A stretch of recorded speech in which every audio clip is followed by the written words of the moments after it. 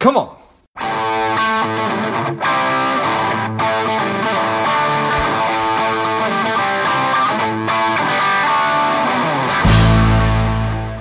Welcome to Money Savage, a savage approach to personal finance. This is George Grumbacher, and the time is right. Welcome to today's guest, strong and powerful Peter Disch. Pete, are you ready to do this? I'm ready. Excellent. Let's do this.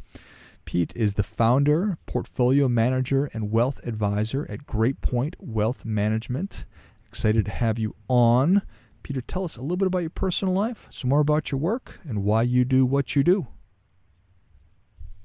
All right. Well, thanks for having me on. Kind of personal life. I'm a father to 3 kids, 9, 8, and 4 years old. So my wife and I are very busy. Nice. Managing that aspect of our lives, as I'm sure many of your audience members can relate.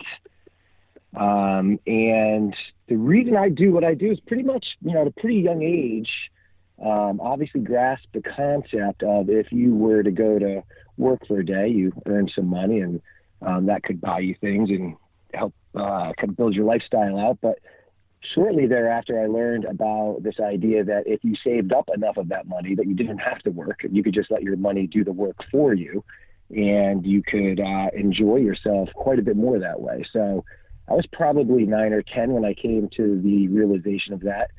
And pretty much ever since, I've just been trying to find better ways to make that happen for people. And it led me to finance, and then ultimately to becoming a financial advisor. And now I have the great privilege of doing that for a number of folks professionally.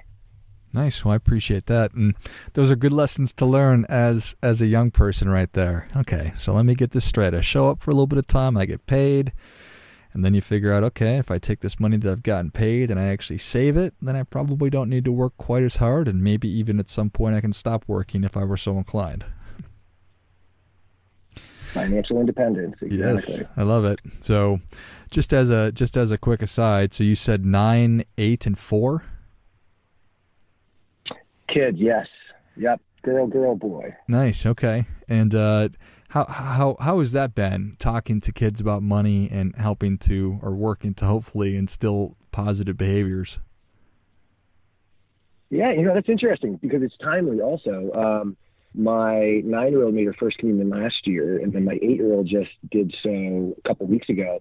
So, you get, some checks from relatives and friends and so on and so forth. And so what I have done with them is I've opened up a Fidelity account with their money. We're just buying no transaction fee ETFs in there. And we don't go over it much, but maybe every 6 months I'll grab a statement and show them how their money's doing.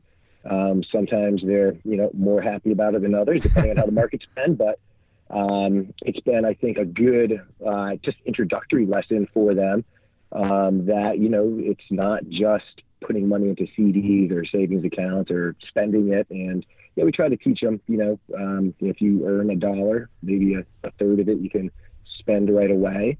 A third of it goes away for the long term, and a third of it maybe is going towards a specific goal. So we definitely try to instill some level at an early age of, financial acumen for them. Yeah, well, I appreciate that. And I think that the more any human being, whether you're 4, 9, or 40, the more we can try to instill good habits, kind of the better. So I appreciate that. Exactly. We're talking about this idea of working towards financial independence and helping people to get there if that's what they're interested in doing, and that's probably true.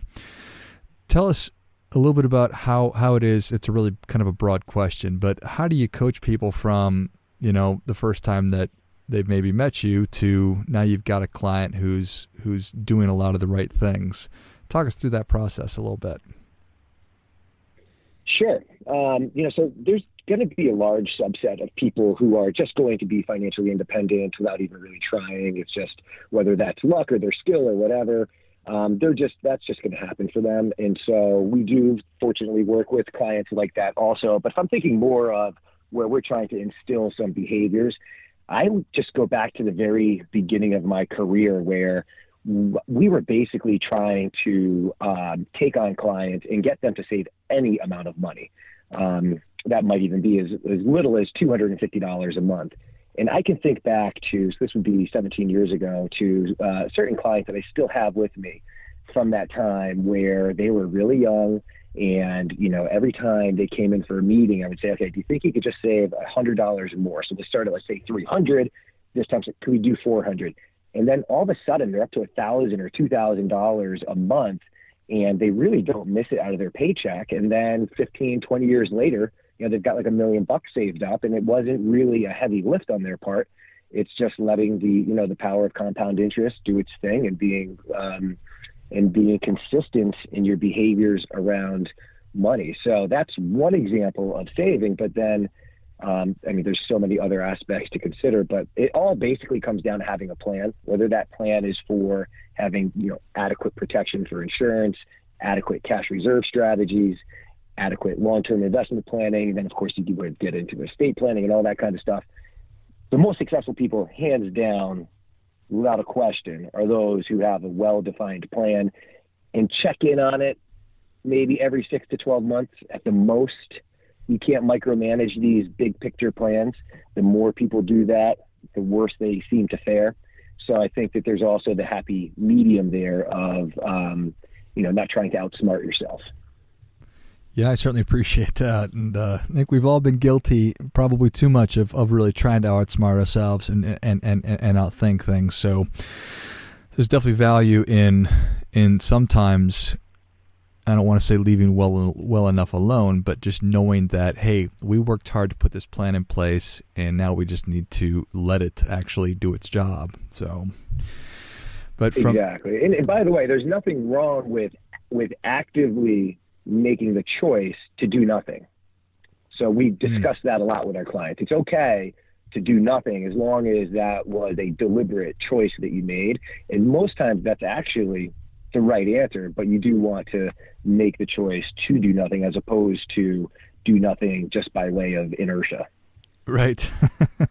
Making the choice to do nothing is an absolute correct course of action.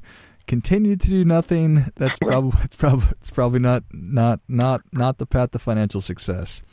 All right. So I think there's a lot of great stuff that you said. Having a plan is probably one of the primary indicators to whether or not you're going to be financially successful.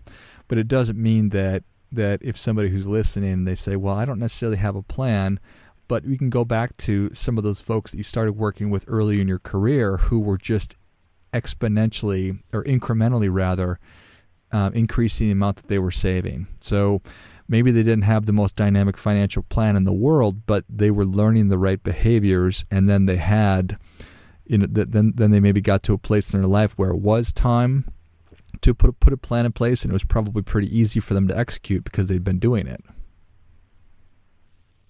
I would agree with that 100%, yes. So for those who are, yes, you need a plan, so important, but just getting started and getting used to saving first and foremost. So getting the habit and then incrementally making changes. So I appreciate that. How difficult is it for people to look into the future, 20, 30 years down the road, and to be planning for that? Is that something you think that comes natural? No, I think that in some cases it's a little bit more difficult.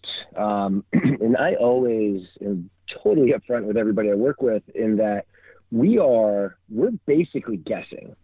So we're trying to make really, really solidly educated guesses, but we really don't know what's going to happen 20, 30, 40 years from now. And I think everybody can pretty much admit that. But what we are able to do is say, given what could reasonably be expected to happen over the next 30 years, how should we then position your cash flow or your investment planning, your entire financial profile? I think that we have a framework that we can work with, but the longer that time frame, the less certainty you're going to have in the outcome. But I think what most people are after is people just want to feel good about themselves. And so, one way that you can do that is by feeling responsible in how you're handling your finances And so I think that goes a long way towards people just feeling like they have a little bit more control over their lives, specifically as it relates to their finances, and just having that plan in place, knowing that, hey, look, I'm doing the best I can. I've got a plan in place. I'm executing on that plan. I'm updating it as needed. And if all of these things that I believe to be correct turn out not to be true because of some sort of third deviation event that, you can't expect or plan for, some of those things you can fix with insurance. But I think people just want to know that they're doing the best that they can. And that's a lot of what financial planning is about. I think that's really well said right there. And yes, people feeling good that they are doing the things that will help them to be responsible or long-term help them to be financially successful makes them a responsible person. So I absolutely appreciate and respect that. And helps them to feel in control and that they're doing the things that they can be doing. So yes, but there's certain things we can't plan for. George, yeah, exactly. And the other thing that I would just add to that is, lots of times people look at financial advisors as people who are just trying to capture people's money and not let a single thing go to waste. And while some of that is true in terms of trying to be very thoughtful about how your money is spent, that's what money is for. Money is for spending as well as for investing. And so what I have found in working with my clients is that lots of times they feel guilty about things that they're spending money on. And then they're going to get to the age of 50, 60, 70, 80 years old. They're going to have a lot of money that they have accumulated, but maybe they didn't enjoy it along the way as much as they could have. And the planning process really helps kind of, shed some light on that aspect of it too, because if we can put a solid plan together that says we just need you to save X dollars a month and you're hitting those savings rates, then what I say is the rest of it, don't even worry, spend it on whatever you want, no matter how frivolous you think it is, and feel good about doing that, enjoy doing that part, knowing that you have cut aside the savings rate that you need to deliver on your plan. That has been very liberating for a lot of my clients to have that kind of discussion where they can say, you know what, I don't need to worry about, maybe upgrading our hotel room on vacation or whatever it might be, because I know I am hitting that savings target. I think that's such a great point right there, that yes, money is in fact for spending, not only investing in saving and giving people that permission to be able to live whatever kind of life that they want, just knowing that, hey, we hit the thresholds we were trying to hit. Now go ahead and spend on whatever it is you want. Exactly. Nice. I like it. All right. So are there certain things that you wish, certain things that you see on a consistent basis that you wish people would stop doing?